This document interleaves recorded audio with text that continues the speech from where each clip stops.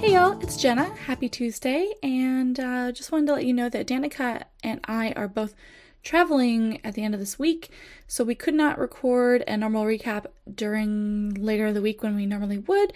Danica and Andrew are celebrating their anniversary, which is really sweet and lovely. Happy anniversary, everybody. Everybody? Just Danica and Andrew. Unless it's also your anniversary, which in case, happy anniversary to you as well. And then I will be also traveling. I'm going to be flying down to LA to attend the Free Britney conservatorship termination rally. I'm so excited. And maybe I'll meet some cool people there that might want to do a podcast episode with me in the future. And we can break down everything that happens in the court hearing and the things that happen outside. And also maybe I might run into Rachel Lindsay because I know she was there reporting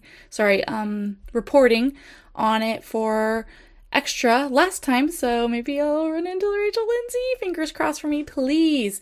So due to all that scheduling conflict, I decided this is a perfect time to check something off of my bucket list, and is having on the guests that we have on this week.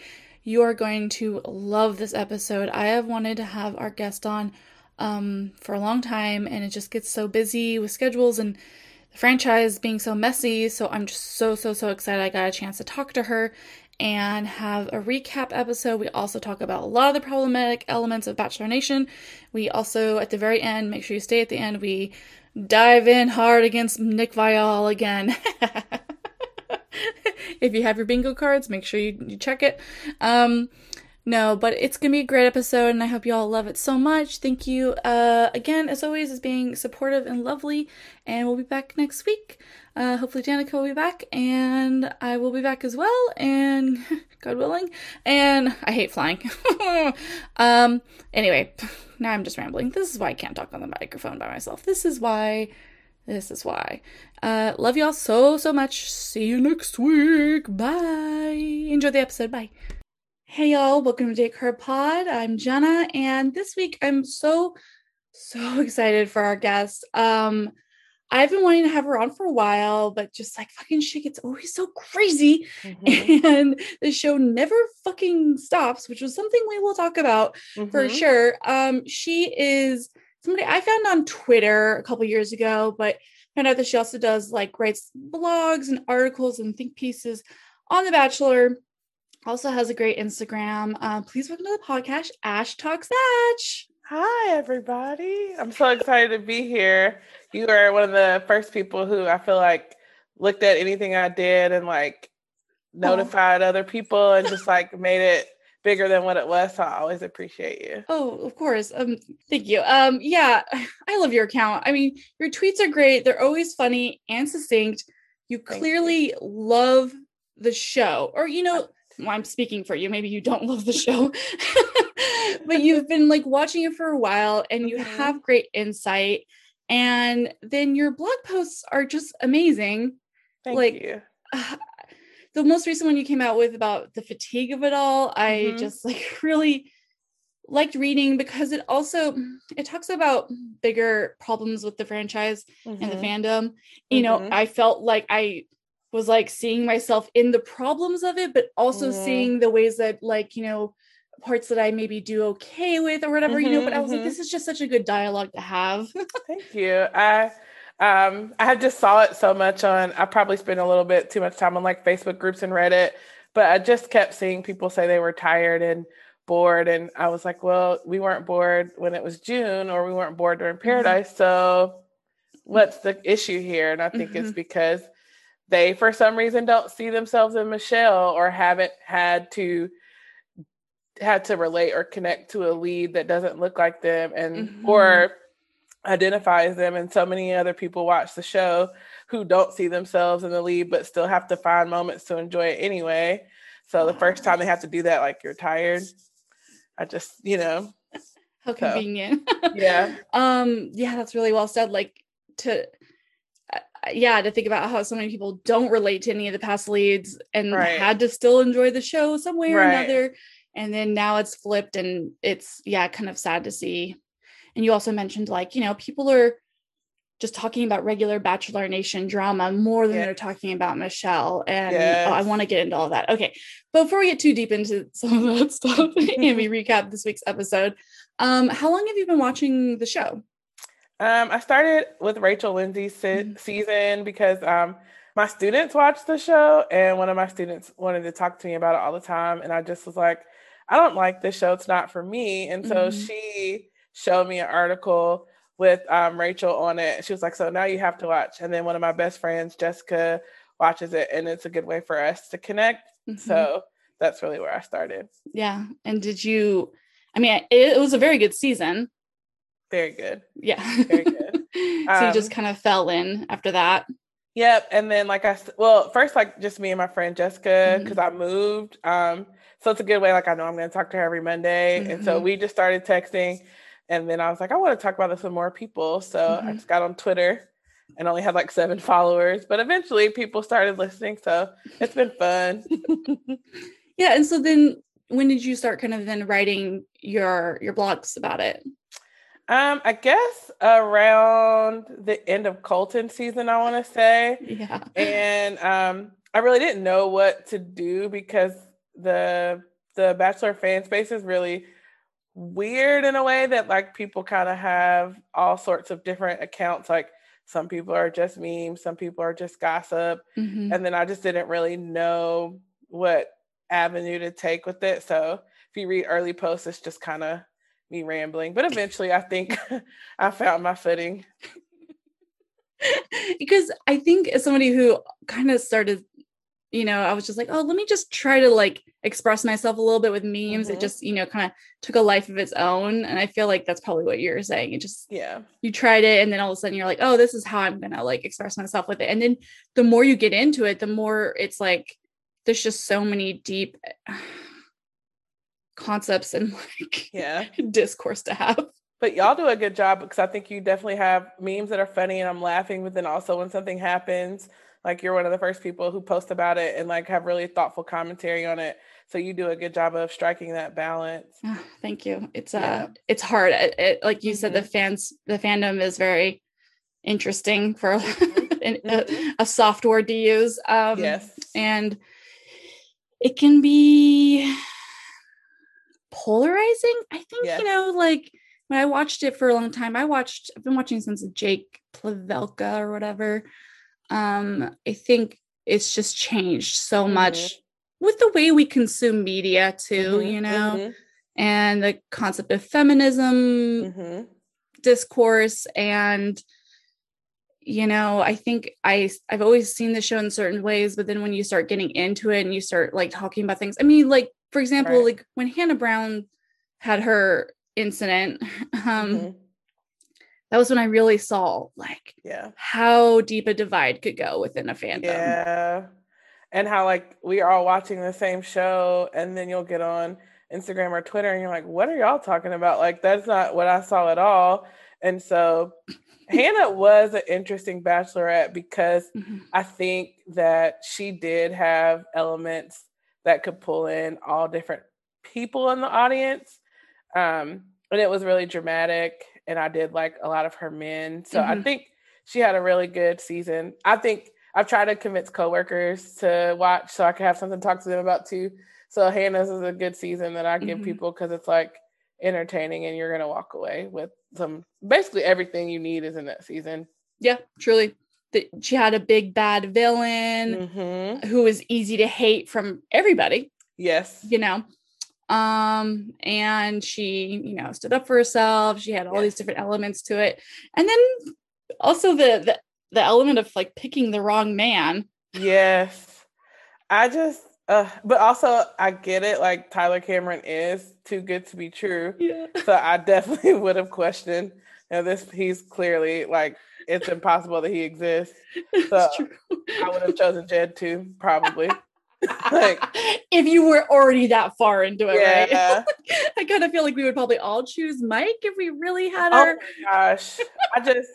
I just feel like so I don't know how this I'm trying to word it correctly, but I feel like people gravitate towards BIPOC contestants and like it's almost like tokenish a little bit. Mhm. And so I felt like people did that at first with Mike, but after we genuinely got to know him for a very long time, like he's been consistent. And like, I do believe that fans really, truly love Mike. And I'm just like, at this point, and I guess I don't know if this is related or not, but at this point, like we know that there's a problem. So I'm just like a little tired of people saying justice for this person, justice for that person. Like we know that it's a problem. So pointing it out at this point is like doing nothing. Like we actually need to do something about what we're saying, because we know that when we have like 2021 is crazy and we have made some good strides, but I just, I don't know.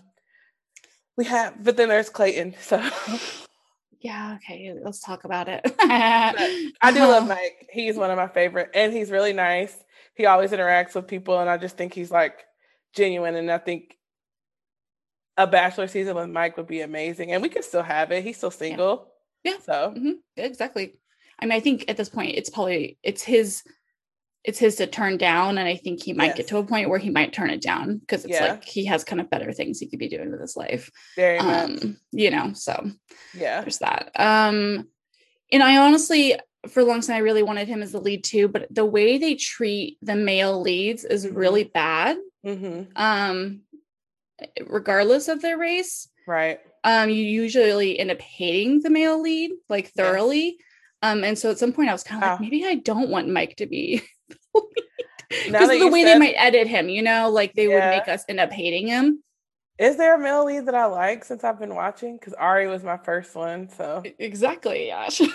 Exactly. Now that you said that, exactly, you might like end up kind of liking them when they're on their previous season, and then like when it happens, you're like, what the fuck? Yeah, I still like Matt despite it all, and I know people are very opinionated about Matt, but I think that I still like him. The more we see on his actual Instagram, the more I think he's a great guy, and he's probably the one I still like.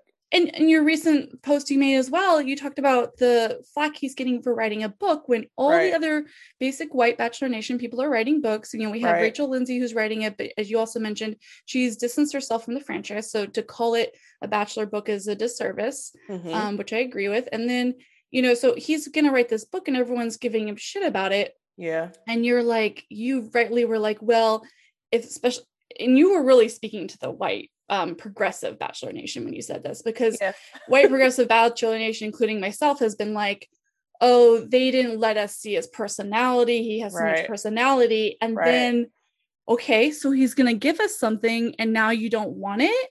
Yeah. That's exactly how I felt. And I mean, I understand Black viewers being reticent about what his book could contain, because we have seen things that I don't necessarily agree with that he said and done before, but I still don't think my Black experience is his Black experience. So I can't really tell him what to write or feel or how his life is. So I just think, everybody was like, we didn't get his story, like literally everyone. And now that he's coming out with the book, like I didn't see anything positive about it, like not one post or anything positive about it, which is just like proving the point. I feel like it's just Bachelor Nation is a mess that way. So man, we were gonna say something earlier and I was like, let's get into your history in the show. Now I forgot what it was that you were talking about. What were you talking about at the beginning? Mike. Mike, maybe Hannah. I think that's where we got off the rail, because I love Mike. We got off the rails a little bit. It's fine, we'll get back there. So I mean, goodness, what a mess. Yes this show has been. But like you also said, there's been some things that have some steps that have been made. There is a Black executive producer now happening. We have Michelle as a lead. Let's see here. What is another good thing? I mean, we fired Chris Harrison. Yeah, that's a big deal. A white man faced consequences. It is not an Onion post. It actually happened. I mean, what are your thoughts on that?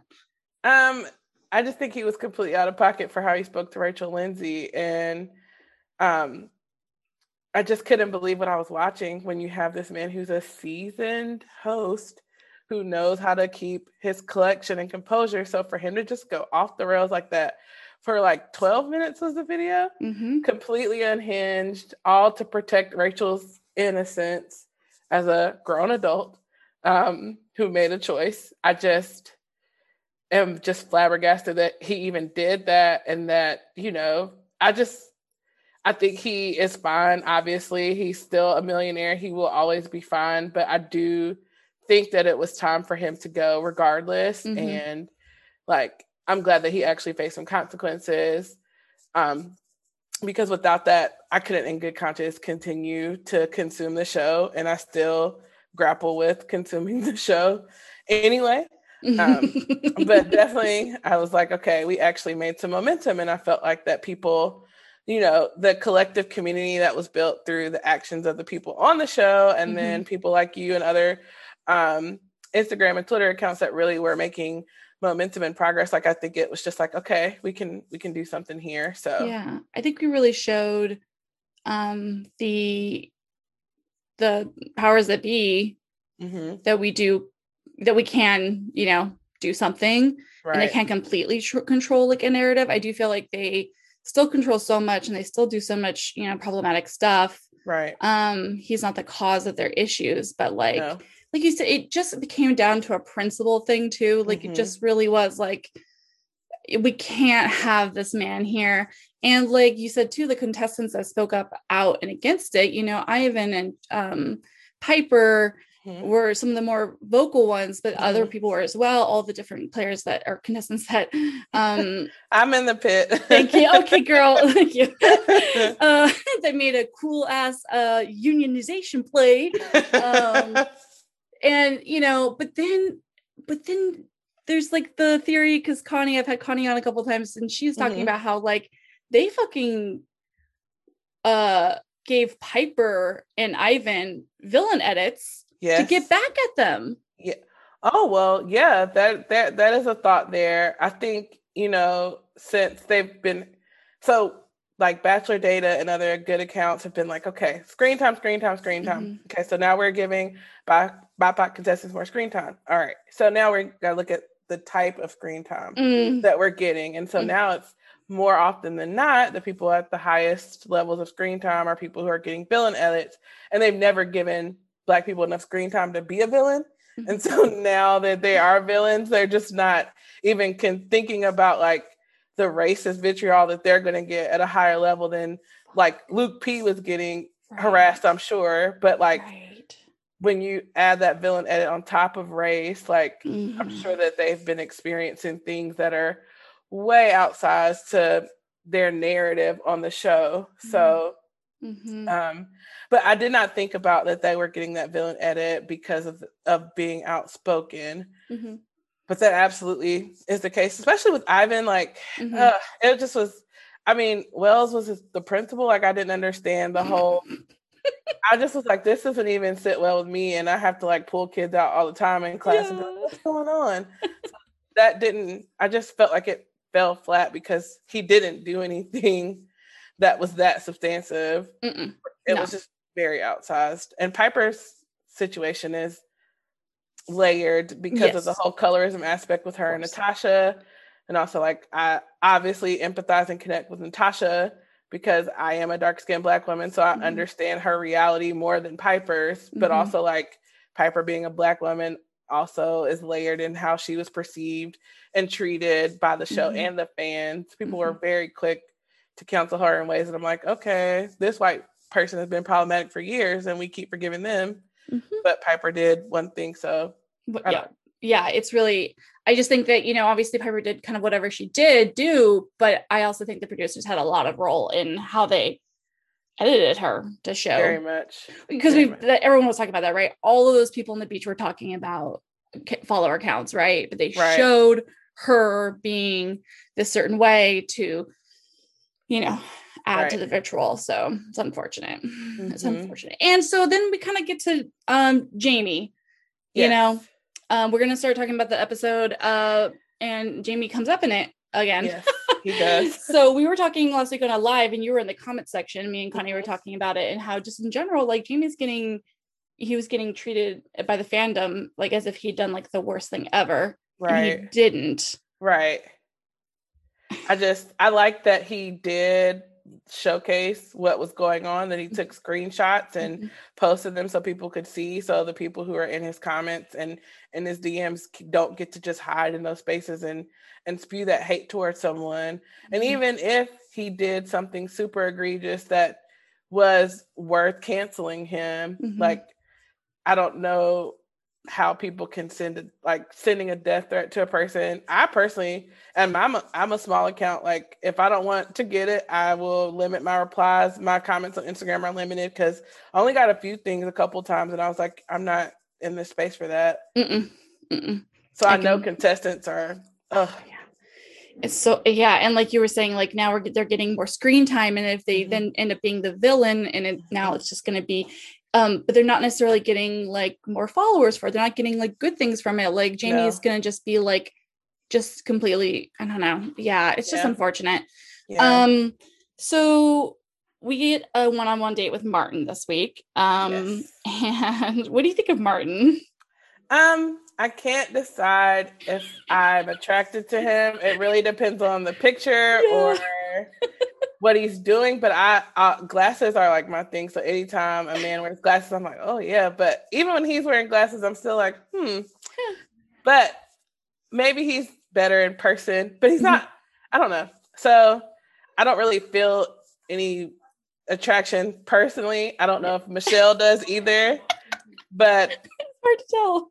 He's interesting. So interesting to look at. Yes. Kim Kardashian cannot claim that he is not the most interesting to look at.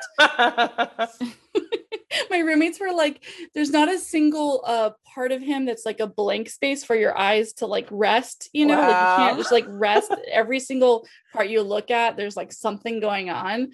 It's tiring. So they do some racing. They do not kill each other, which is great. I was a little concerned. Yes. He lets her win, which was a good choice, but she actually probably was like, maybe she's Michelle's a badass. Yeah, right. Michelle's a badass, right? So she's driving, she's good. And then the producers make them sit in this stagnant bin of water next to some old tires. What is that?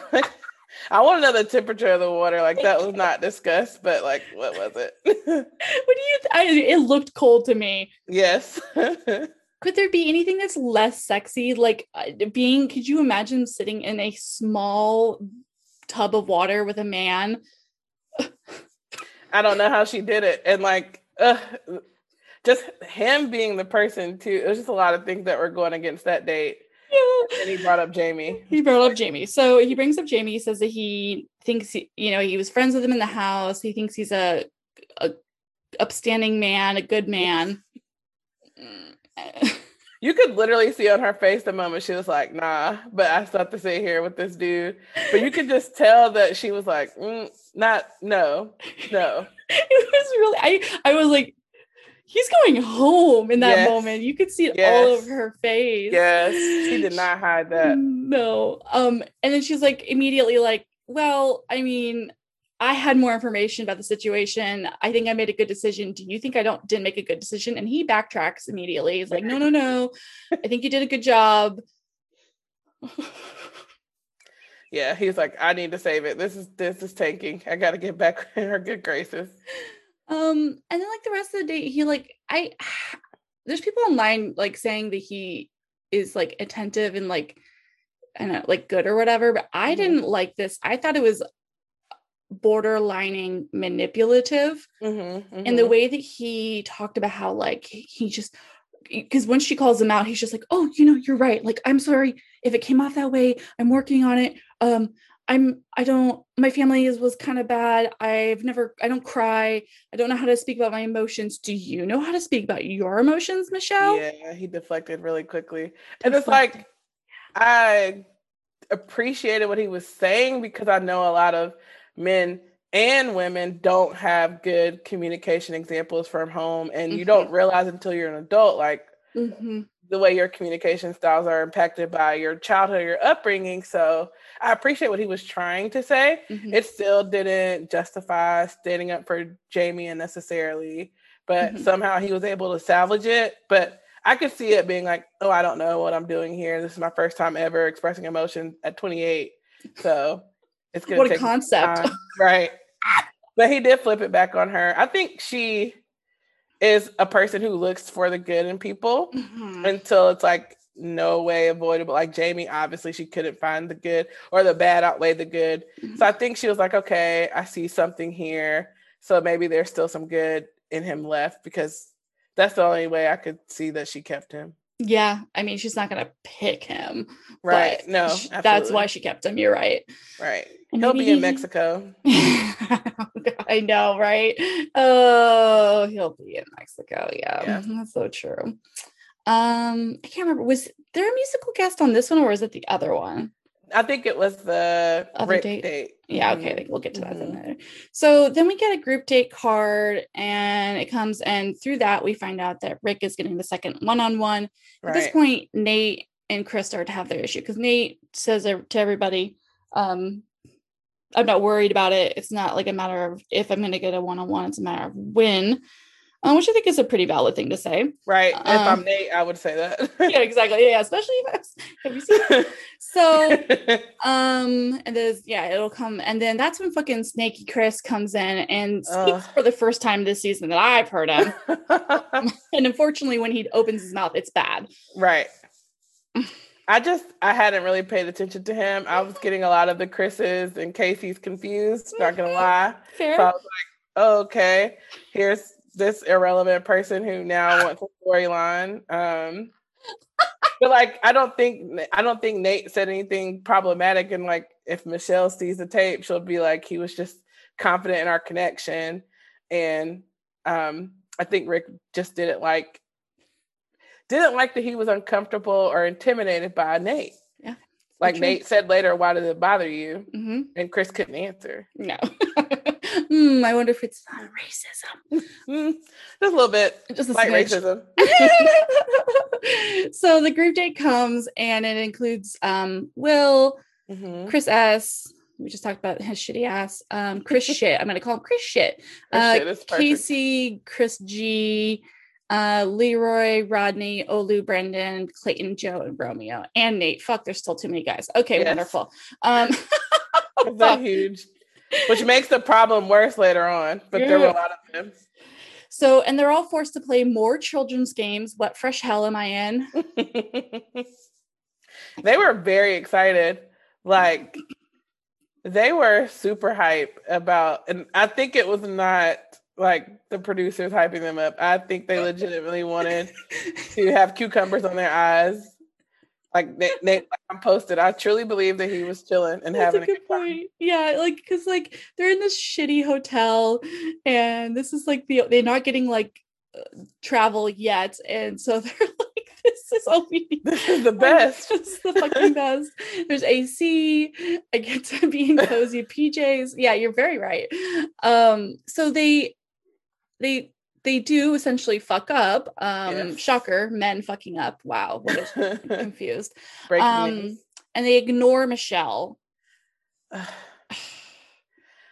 I don't think I've ever, I mean, obviously there's been moments of heartbreak on the show before, but like, I just don't feel like I've ever really resonated with someone so much as like, I'm here, I need to be seen, and they completely didn't see it. And like, if you were looking at her face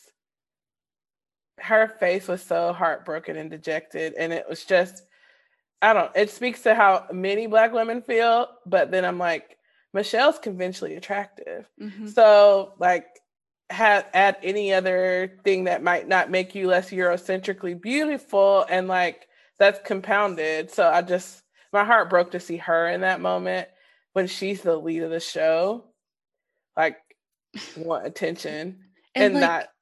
Yeah. And like, and you were saying, first of all, it was heartbreaking to see her face and to see how she was going through it, but also like the men couldn't notice that. They couldn't pick up on that. And I imagine Michelle, because she seems like also like somebody who's like in touch with her like feelings and wears her heart on her shoulders. So like, she also was probably even extra hurt. She's like, I'm kind of being pretty obvious about this, and you all are not even. Right. Because Tayshia and Kaitlyn noticed immediately. Thank you. Yes. And they did it. And you could just see in her eyes, like, the whole entire date. And she had to turn it on anyway, and she did. But I got chills. Yeah. We've all been in that moment where you want to cry, and if somebody asks you what's wrong, and you're like, I can't talk about it right now. Right. Oh. I mean, I feel like I do that like at least once a week. But it was really sad. And like the show kind of just kept going to date too, which I mean, I feel like they had to, but it just was really sad that it just felt like, again, like her emotions had to be ignored to keep going with this, and that a lot of people didn't pick up on it. It was it's so sad because like the leads typically, the leads don't typically want the men to do any of these fighting dates anyway. Right. It isn't an opportunity for them to figure out who's the one. Nothing. And so she was so beyond valid in her feelings beyond all the other things mentioned, but like beyond mad that just as a lead, she missed out on all that quality time, which wasn't even going to be quality because there's a fucking Twister board out. But, so yeah, I was like, God, even just like from a Bachelorette standpoint, like this is just like yikes on a bikes. So the men do their fighting, and it's annoying, and Michelle has to force herself to enjoy it. It's just so sad. And then we get kind of the more heart of the situation. She talks to Kaitlyn outside a little bit. This was an interesting moment. It was. You tweeted about this too, but it was just beautiful to have this moment stay in the space of a Black woman experiencing all these feelings. So we'll talk about that for sure. But also it was just wild to see Kaitlyn just do her very best to just nod. Yes. Kaitlyn definitely like watched a few shows with therapy sessions to prepare, because she was definitely a good therapist. She listened. But yeah, she did not insert herself, which I thought was really good of Kaitlyn in that moment, because a lot of times when you're listening to someone, you're like, oh yeah, I've experienced that too. And this happened to me on my season. And it's so easy to go into that. So she did it. I think it was an interesting choice for it to be Kaitlyn and not Tayshia. But then I'm also thinking, like, do we want Tayshia to carry labor that Kaitlyn is not? And so maybe Kaitlyn is a stand-in for the audience. I don't know. I would have liked for it to be Tayshia, but I think maybe because Tayshia would have just known and Michelle wouldn't have had to explain. So maybe that's why they did the choice. I don't know. I mean, all those options are pretty spot on to me. I could see it being a combination of everything. I mean, yeah. The producers probably really wanted this moment.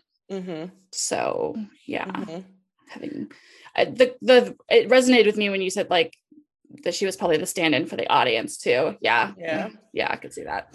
I think Michelle's really good at having conversations about race in a way that it feels like Michelle is having the conversation, and it's not like, okay, I want you guys to bring this up. And I feel like with other conversations that we've had this year or this past year since the quarantine episodes, I feel like Michelle's definitely in control of the narrative more so than other people have been who've been having conversations on race before. Yeah, like Tayshia's conversation with Ivan, Matt's conversation with Chris Harrison. Yes.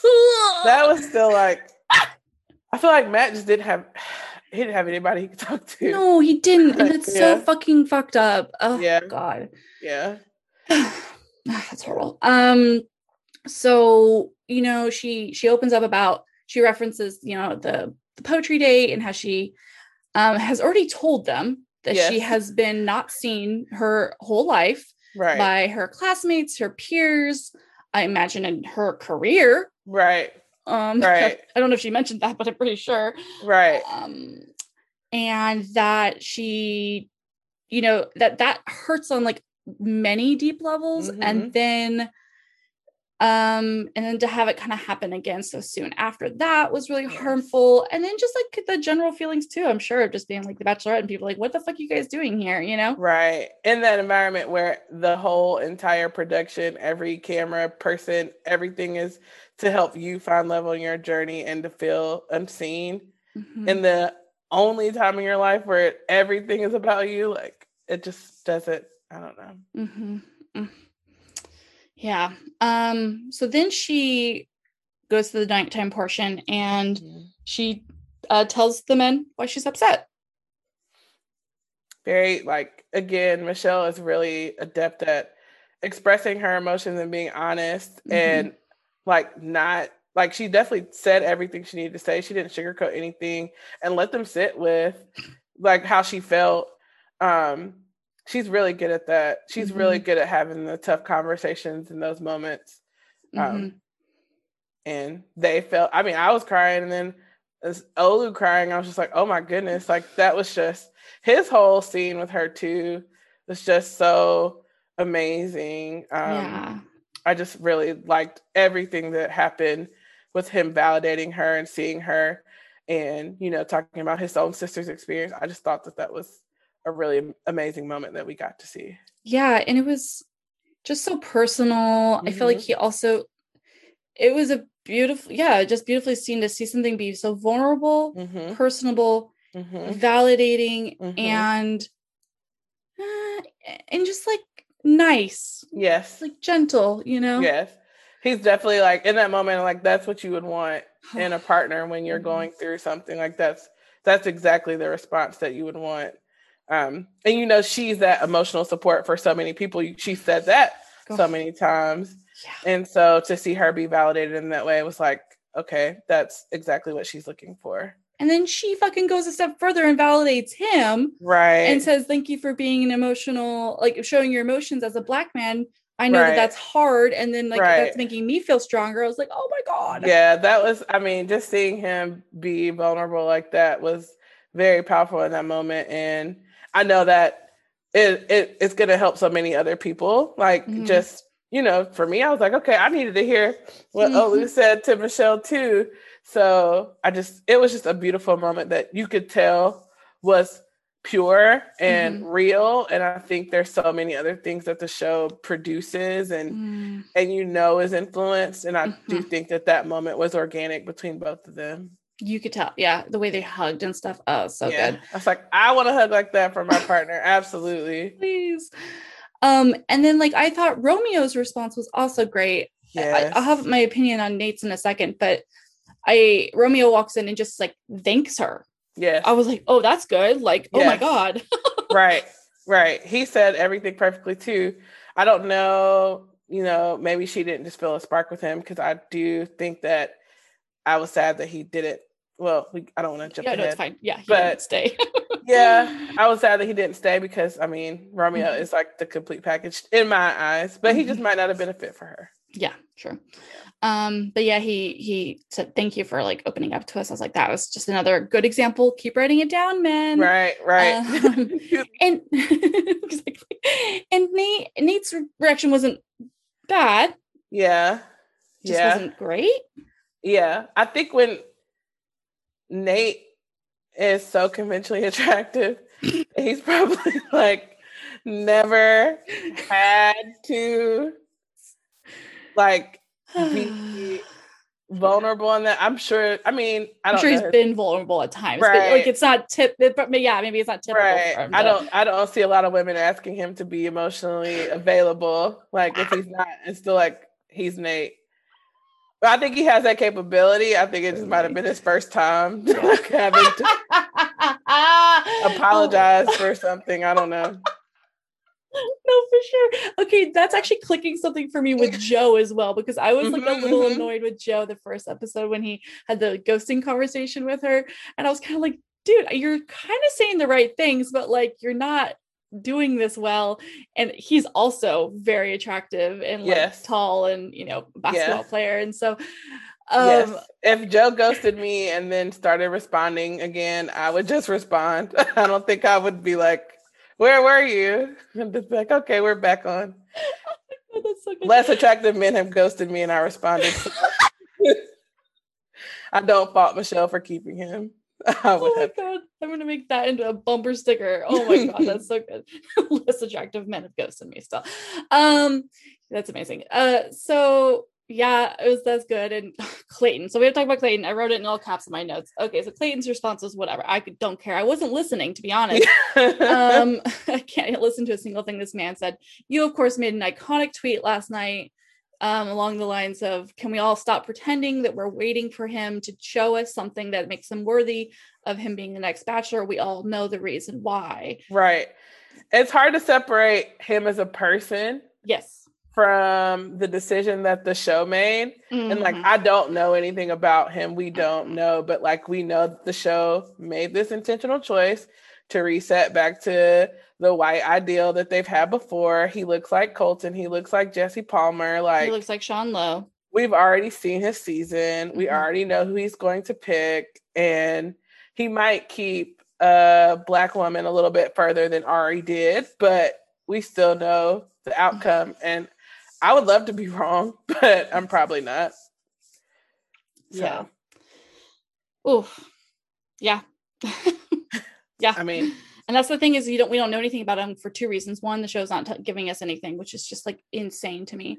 Right. And two, I've tried looking. He doesn't have history. He's fucking like clean. Yeah. And that's the thing. I think that's why they specifically picked this particular white man too. Okay. Mm-hmm. I was thinking about that. I was like, he, other than like one thing where he was a part of it, he said on Facebook, I don't like politics. Mm-hmm. That is the only thing I think anyone's been able to find on this man.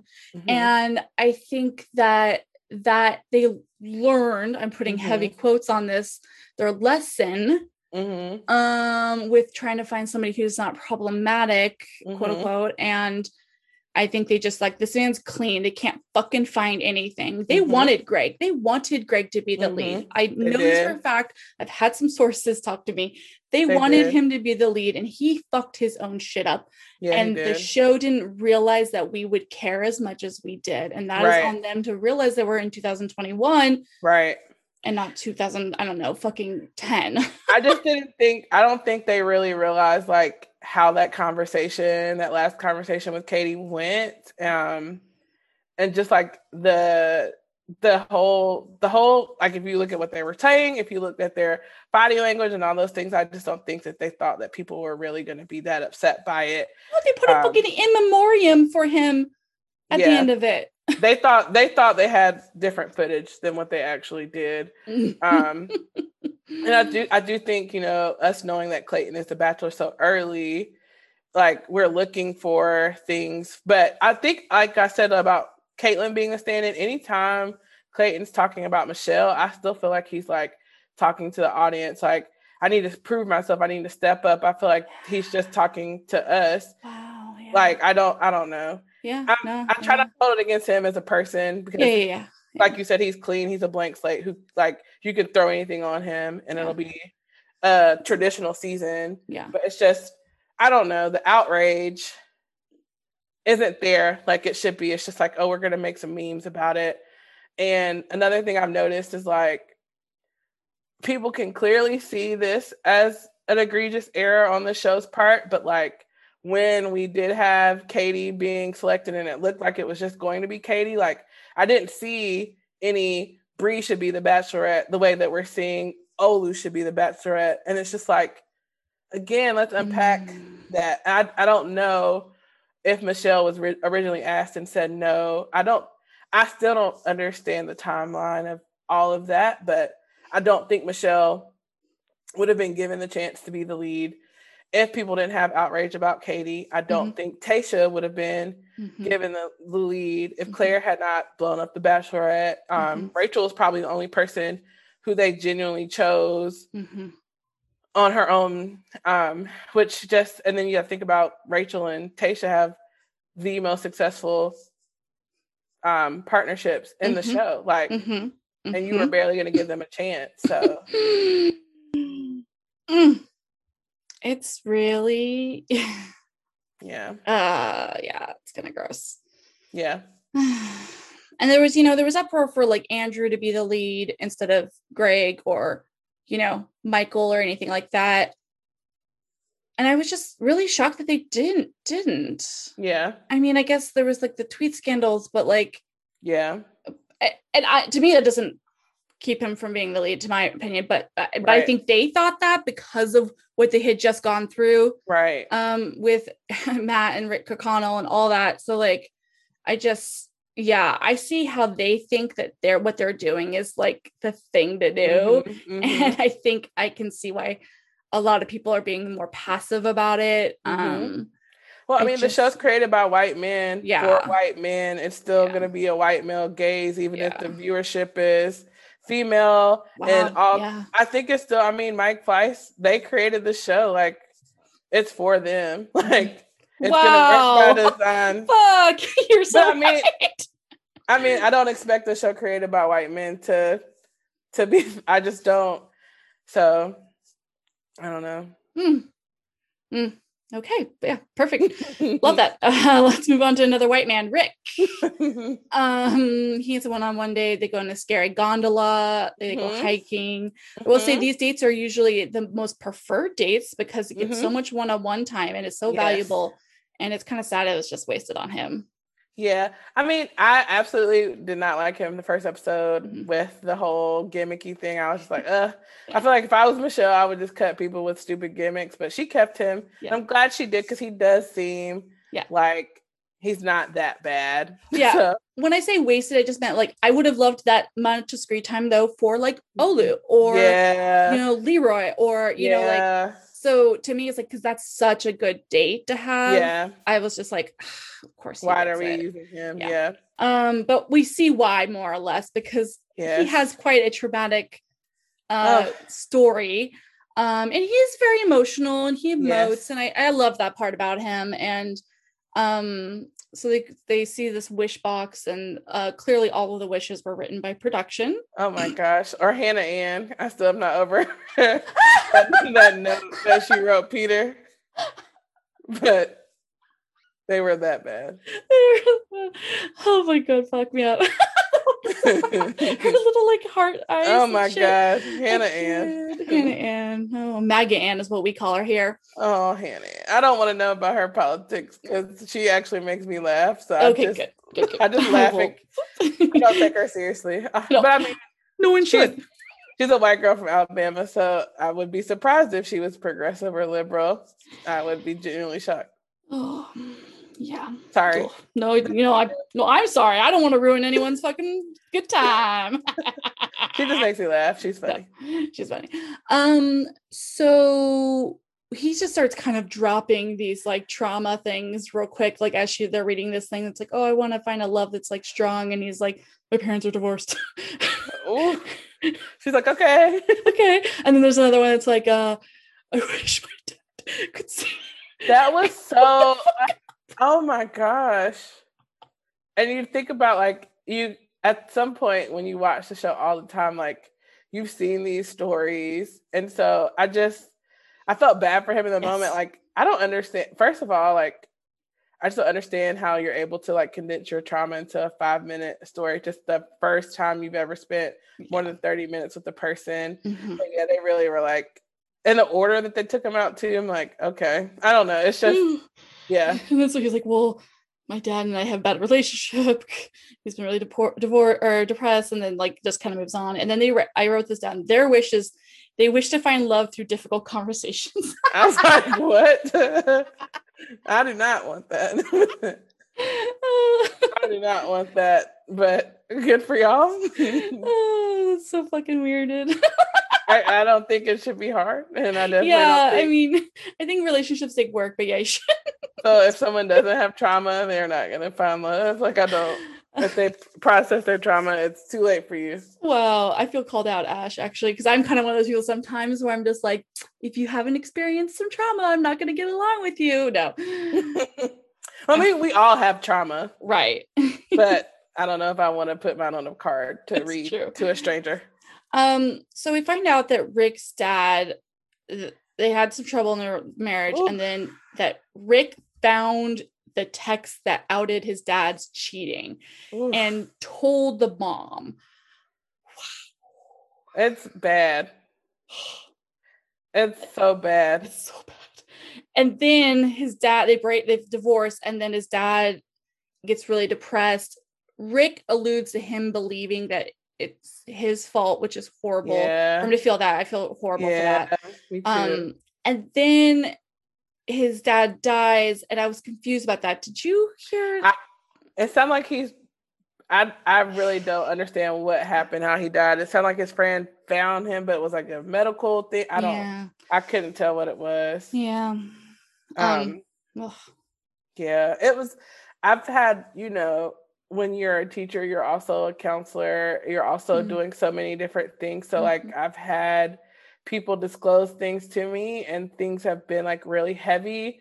And so I know Michelle has probably also, as a teacher, had that happen to her as well. Yeah. But I mean, I hope that they do really have a therapist there to process for Rick, but also for Michelle, because if week after week you're just getting people telling you their deepest traumas, like that's some heavy things for her to carry.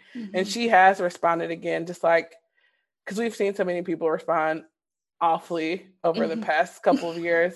So her just being a human and empathizing with other people is just like, wow, this is refreshing. I just felt bad for her, for him, and just I don't know what to do about this cycle of trauma bonding being the only way to build a relationship or connection with the lead. I've seen the discourse around it, and I fully agree with all of it. I just unfortunately see it as like a part of it. Yeah. Like I don't ever envision that ever not being there, because it works. It doesn't work all the other time. Like the times that it doesn't work within the 30 people that she dates, that sucks. Yeah. But it works. Ugh, I hate it. I do hate it, but it's like, yeah, it doesn't work when it's like ABC Cam, and that was like the first time I think I heard Pity Rose.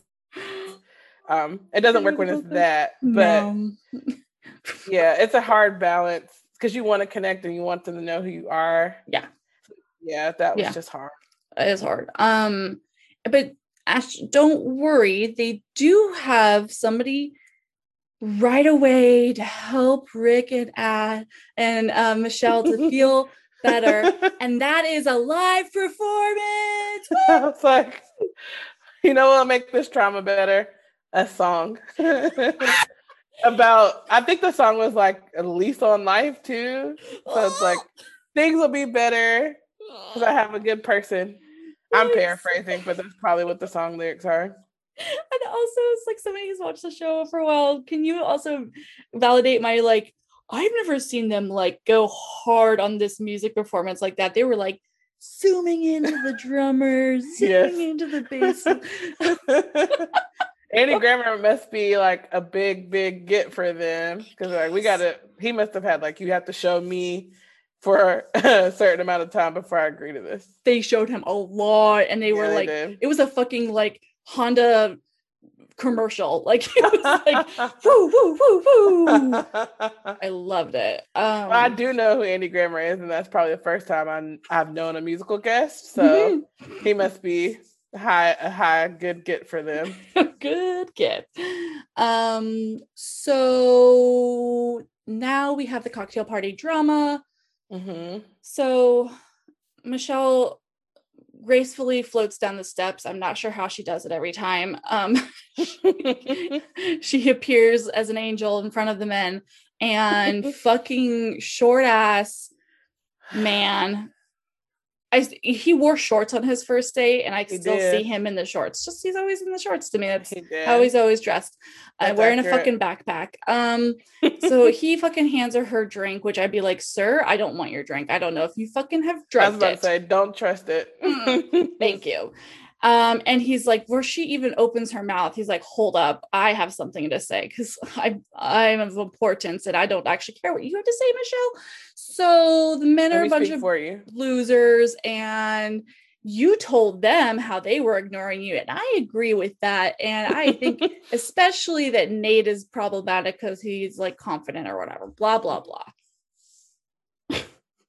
Michelle's like, thanks. Yeah, I'm like, okay. It just was like, what was your purpose? Like, what was the reason? What did you think you were going to accomplish? Did you think she was like, I'm canceling a cocktail party because Rick regurgitated what I told you, but in a horrible way, and said she when I was right here and I could speak for myself? Yeah, I really don't know what I think he wasn't thinking. I think he thinks he says later on he's a white knight. I was like, did he really just say I'm a white savior here? Like, and they were like, oh yeah, we're gonna keep that in. Like, sir, did you hear yourself?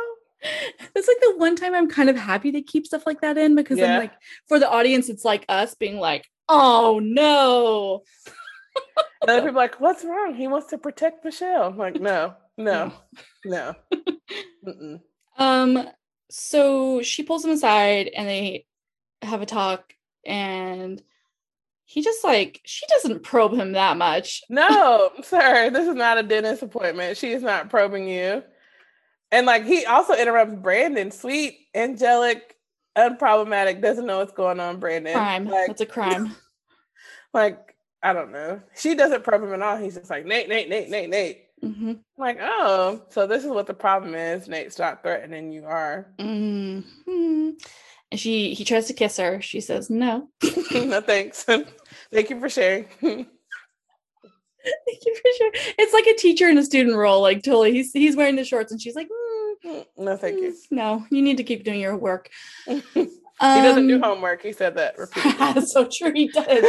Fucking loser. I swear to God. When I saw his bio originally in his photo, I was like, this is the kind of man that calls me a fat cow on Instagram. Who doesn't even follow me. You know, he just found my account because he likes fat women, but he wants to call me a fat cow. Talk about it. So I was like, he's just confirming all that to me. And then Michelle talks to Nate. Nate handles it well.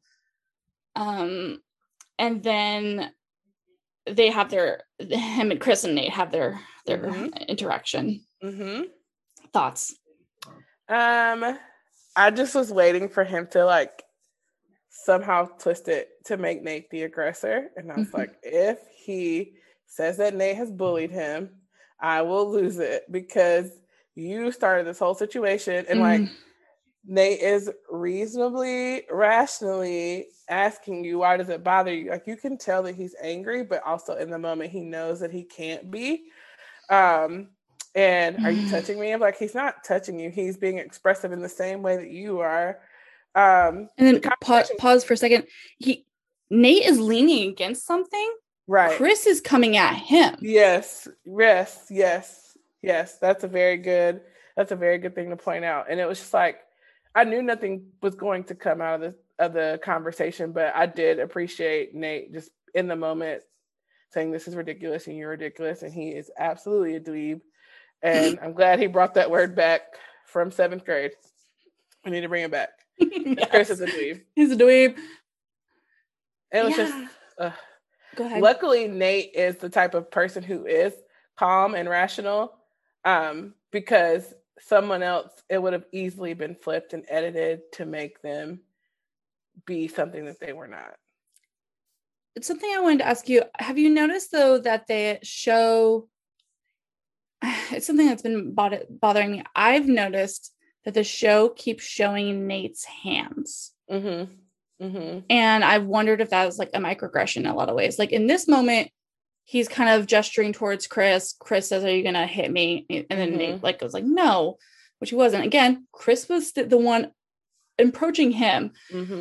And then, but then like last week when there was the thing happening, when Jamie was talking to Nate and Rick and the other guy, like they fucking zoom in on Nate's hands, and he's like, you know, moving them because he's frustrated. And I was like, oh, I don't like that. And then even earlier in this episode, he's like touching Michelle and they zoom in on his hands. And that's probably innocent. But I'm just like, what are they trying to do? I can't say I picked up on it. I've noticed that he was expressive, but I didn't think that it was like an intentional, I'm going to show him in that way. Yeah. So now I definitely am going to be looking for it and seeing if it comes up. But I mean, you said 3 examples off the top of your head. So obviously it's a pattern. I because we also saw the preview, you know, of Chris saying this, and I was like, what are they doing, you know? So and like also, I guess, what are your thoughts on like the show even showing that part? Like, was that negative?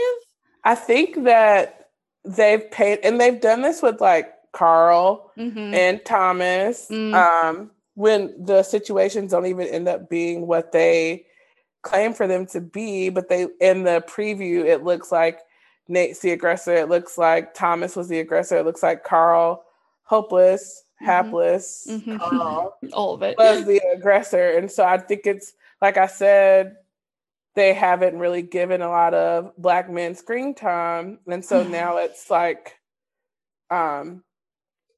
when you're constructing the villain edit that you've given to other contestants doesn't work now, because it's like, it's microaggressions, like you said. It's Nate and Carl and Thomas being the aggressor when that's not the case. And with Thomas especially, like, we see his trajectory with how the show presented him versus how he really is. And it is a lot of being in a Black man in a big body taking up space, and Nate takes up a lot of space. He's 6'8", so he probably is used to the way that he presents himself and carries himself, and he has to watch that. And then the show kind of exploiting that a little bit, like you said. I definitely see it now that you mentioned it.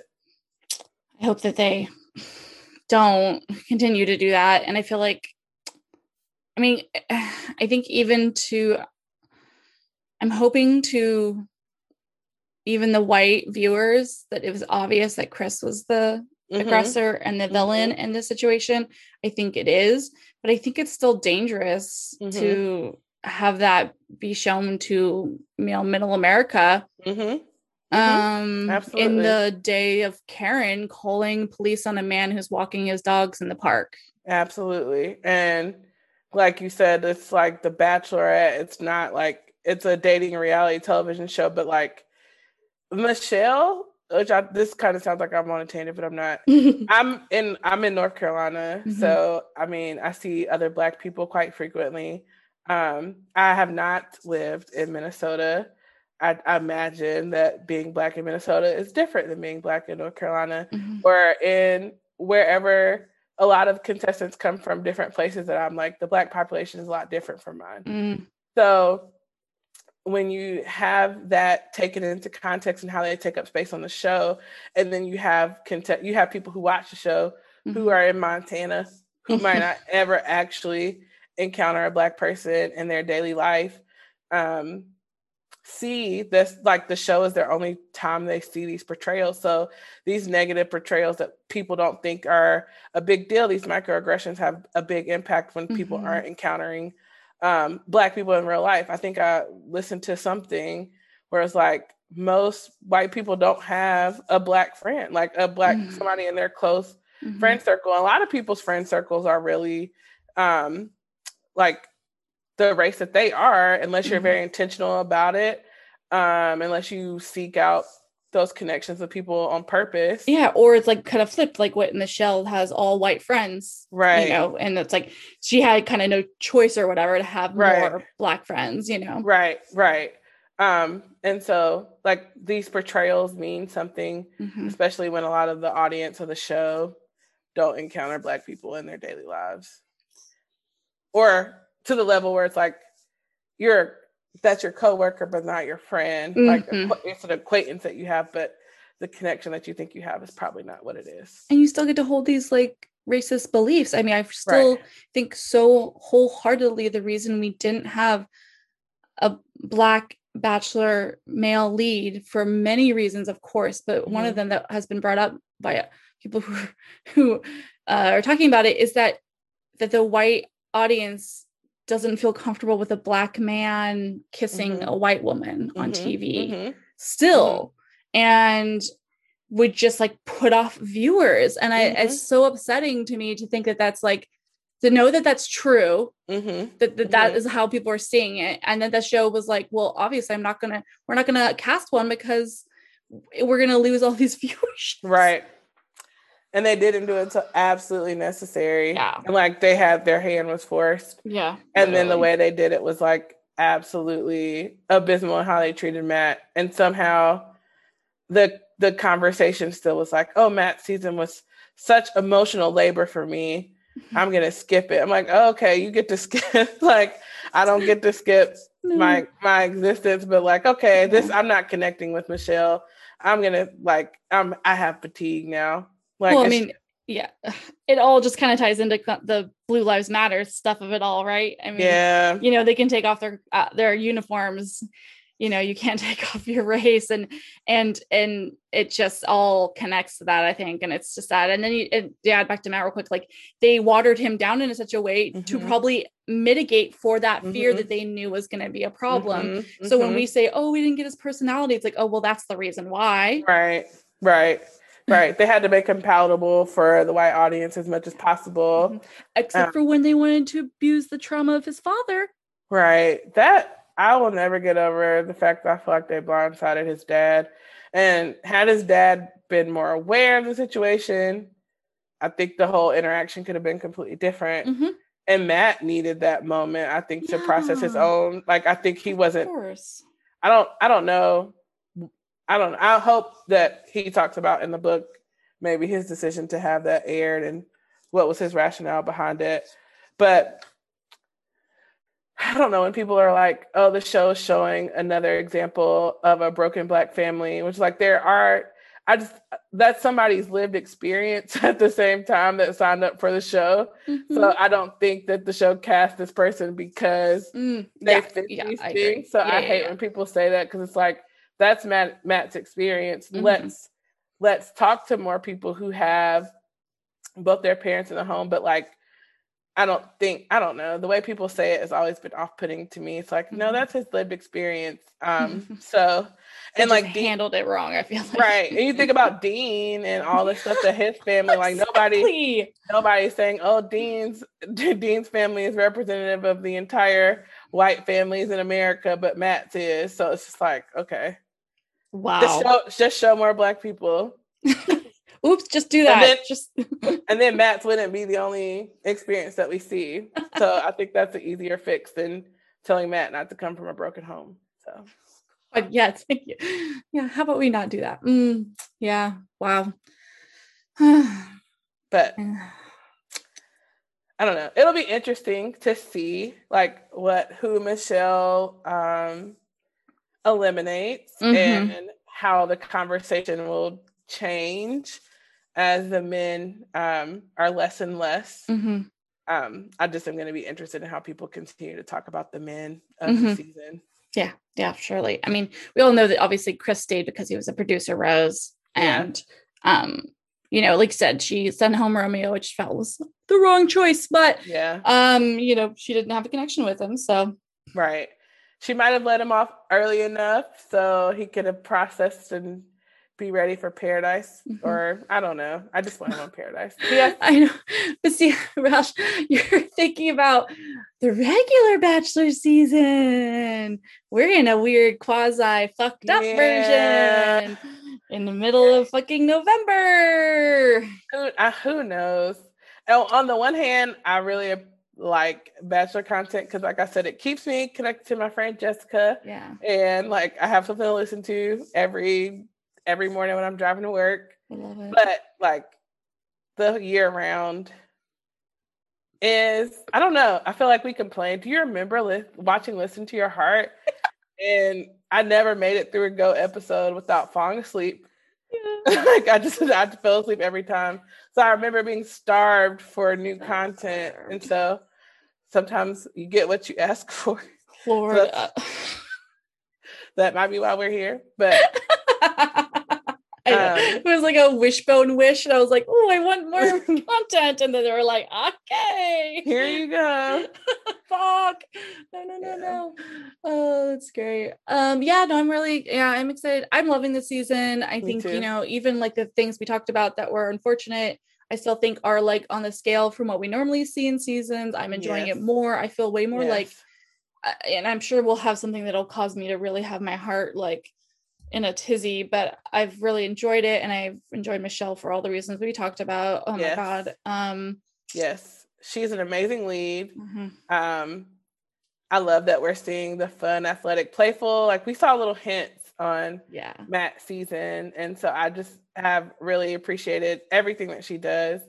I like the men. The dates are a little better than they're not the same pandemic dates that we've been seeing. And it's going to get better with the travel. They're going to Minnesota. It took me back to when they were like Richmond, when they were not excited about going to Richmond on Becca's season. But I think that, you know, the season is great. And so the people on Reddit and Facebook and all those people are like, this season is boring and I can't relate. Like, let's unpack why. Like, it's not Michelle. There's a lot of things that you could say why you have Bachelor fatigue, but it's not Michelle. So yeah, I have it for the reasons of making content. Yes. Yes. And the way that the show is just doing it. Yeah. But I mean, I still remember when I saw her preview for the first time, I cried. I was like so excited. Yes. Like, I love the show. I like the show, damn it. Yeah. You know, and I want to enjoy it. And so I'm enjoying it. Yeah. I think, you know, a lot of people, I know a lot of people are uppity about liking and consuming reality television and talking about it. But I mean, it's popular culture for a reason. Yeah.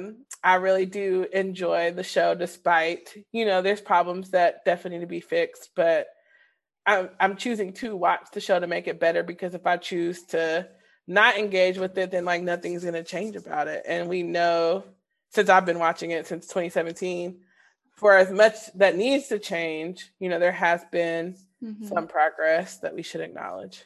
Yeah. And to kind of wrap up with, like you said in your blog post, and you mentioned it in the beginning, you relate to Michelle because she's also a teacher, and you relate to her as a Black woman. And and I think that that's really important, because you said for so long that people aren't seeing themselves, and you got to see yourself maybe in a contestant that was just like vying for Peter or Ari's heart. Right. And I think that's just great, and we should be celebrating that more. And so, especially like, you know, teaching is a really hard job. Yeah. And it's been hard, especially with the pandemic. So, you know, a lot of teachers are supposed to only teach, you know, like I saw so many stories about like people would be in the hospital, but teaching their classes on Google Meet, you know, it's just like, it's teachers have an unreasonable expectation. So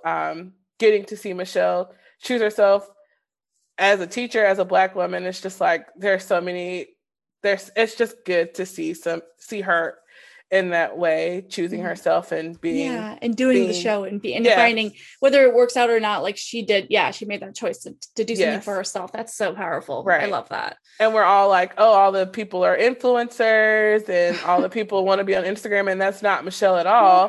And so to call her boring when you said that you wanted somebody who really returned back to their job and is not in the show for the fame, but now they're bored. I just like, what do you want? You know, I'll never forgive Nick Viall for saying that Tayshia was boring. He said that once when they were talking about her being a lead once, and he was like, oh, well, people would be asleep by 8:05. And I was like, I did not know he said that. He said it a couple years ago, and he kind of like, he took it back in a lot of ways, but I was like, first of all, you're boring. Second of all, you're an influencer fucking asshole. Third of all, as somebody who came into the show, like watching with Rachel, I didn't know Nick. I didn't know Caitlin. God bless you. I didn't know Ashley. I didn't know Jared. I didn't know Ben. And so these people were like I wrote something about people being gatekeepers, and like they definitely are like, like they have to have Bachelor Nation to sustain their credibility. Yes. I would care about them if they still weren't tangentially connected to the show. And so I feel like they hold on to that and hoard that, and like saying Tayshia is boring is gatekeeping, because Nick wants to be a guest host.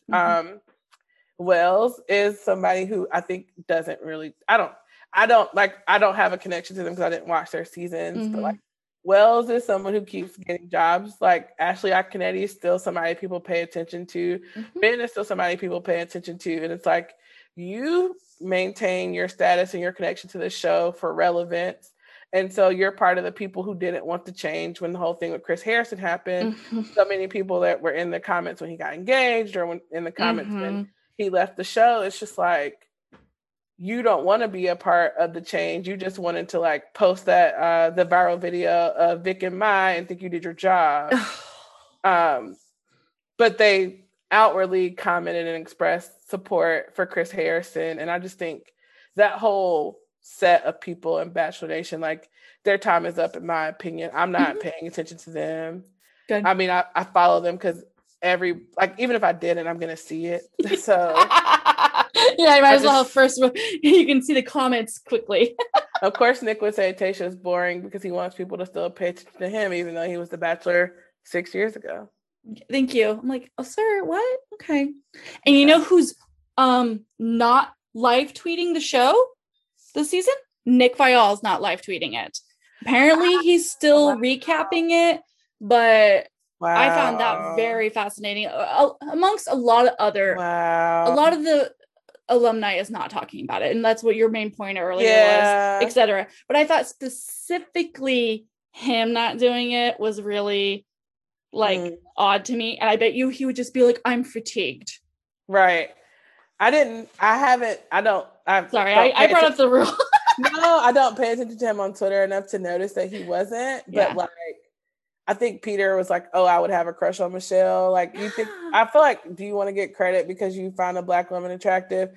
Or Clay's weird tweet about unpopular opinion, she's the prettiest bachelorette. Like, you could have kept that. Like, it's not unpopular to call Black women attractive. Like, what was the reason, Clay? But I was just talking more about fan accounts. Like, if something happens with Hannah or Katie, like, I'll get on Instagram. It's everywhere. Yeah. It's like, you can't get away from it. Like, Michelle hung out with Brie. We didn't see it. Rachel does like stuff. We don't see it. Matt was in the Wall Street Journal. People weren't posting about it. That was a while ago, but it's just like, why do I have to get 20 stories that Maddie Pruitt went to Raven's baby shower?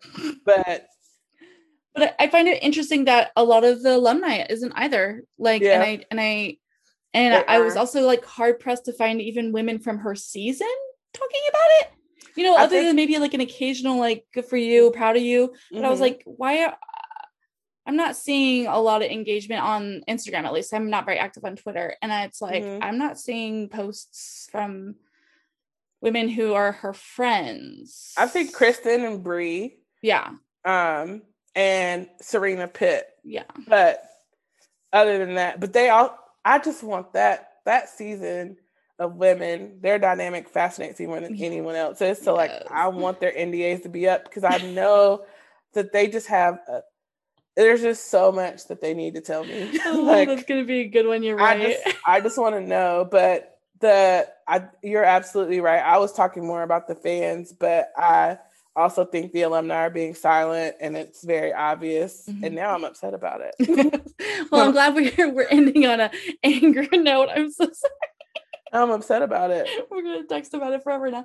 Yes. Oh my god. Well. Oh my god, thank you so much for coming on and having this. This was very good fun. And yes. I think we also tore some people some new assholes, which I love doing. I had a great time, and maybe one day when you're on Instagram Live, I'll actually have on clothes and I can hop on.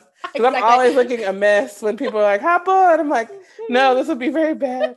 But maybe I'll break my Instagram Live cherry sometime soon. Please do. We would love to. Oh, that would be just a good one to do. We should do that maybe after the finale or something. Yes.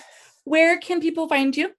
On Twitter and Instagram, my handle is #TalksBatch, and I have a semi-monthly at this point newsletter whenever I'm feeling inspired, but I'm all in on Michelle, so expect more content from me. Yes, love that. Yeah, make sure you're following #TalksBatch. I've posted their posts. So just make sure you're following her, and there's a link in the bio. You can subscribe to the newsletter, and then also sometimes you also just post really good infographics on your Instagram page. So keep out for that. Good Twitter. Thank you. Yeah. Thank you so much again. Thank you. Yeah. And thank you all for listening again this week. We love you so much. It is been a good season. Sorry, Danica's sick right now, but she will hopefully be back next week if she doesn't have COVID. Fingers crossed. Fingers crossed. Anyway, love y'all. Bye. Bye. Thank you for listening to Daycard Pod. Make sure you're following us on Instagram at Daycard Pod and follow your hosts at Jenna with a Smile and at Drunk Feminist. Daycard Pod is produced by Andrew Olson. You can follow him on Instagram at Androne. Our music is by Jet Overly. Follow and support him on Instagram at JettyBoyJames. And our logo design is by Michaela Jane. You can find her work at michaelajane.com and on Instagram at Michaela Jane. Drop a review on iTunes if you're nasty like that. Bye! Oh, hello. It's me, the ghost who haunts your phone.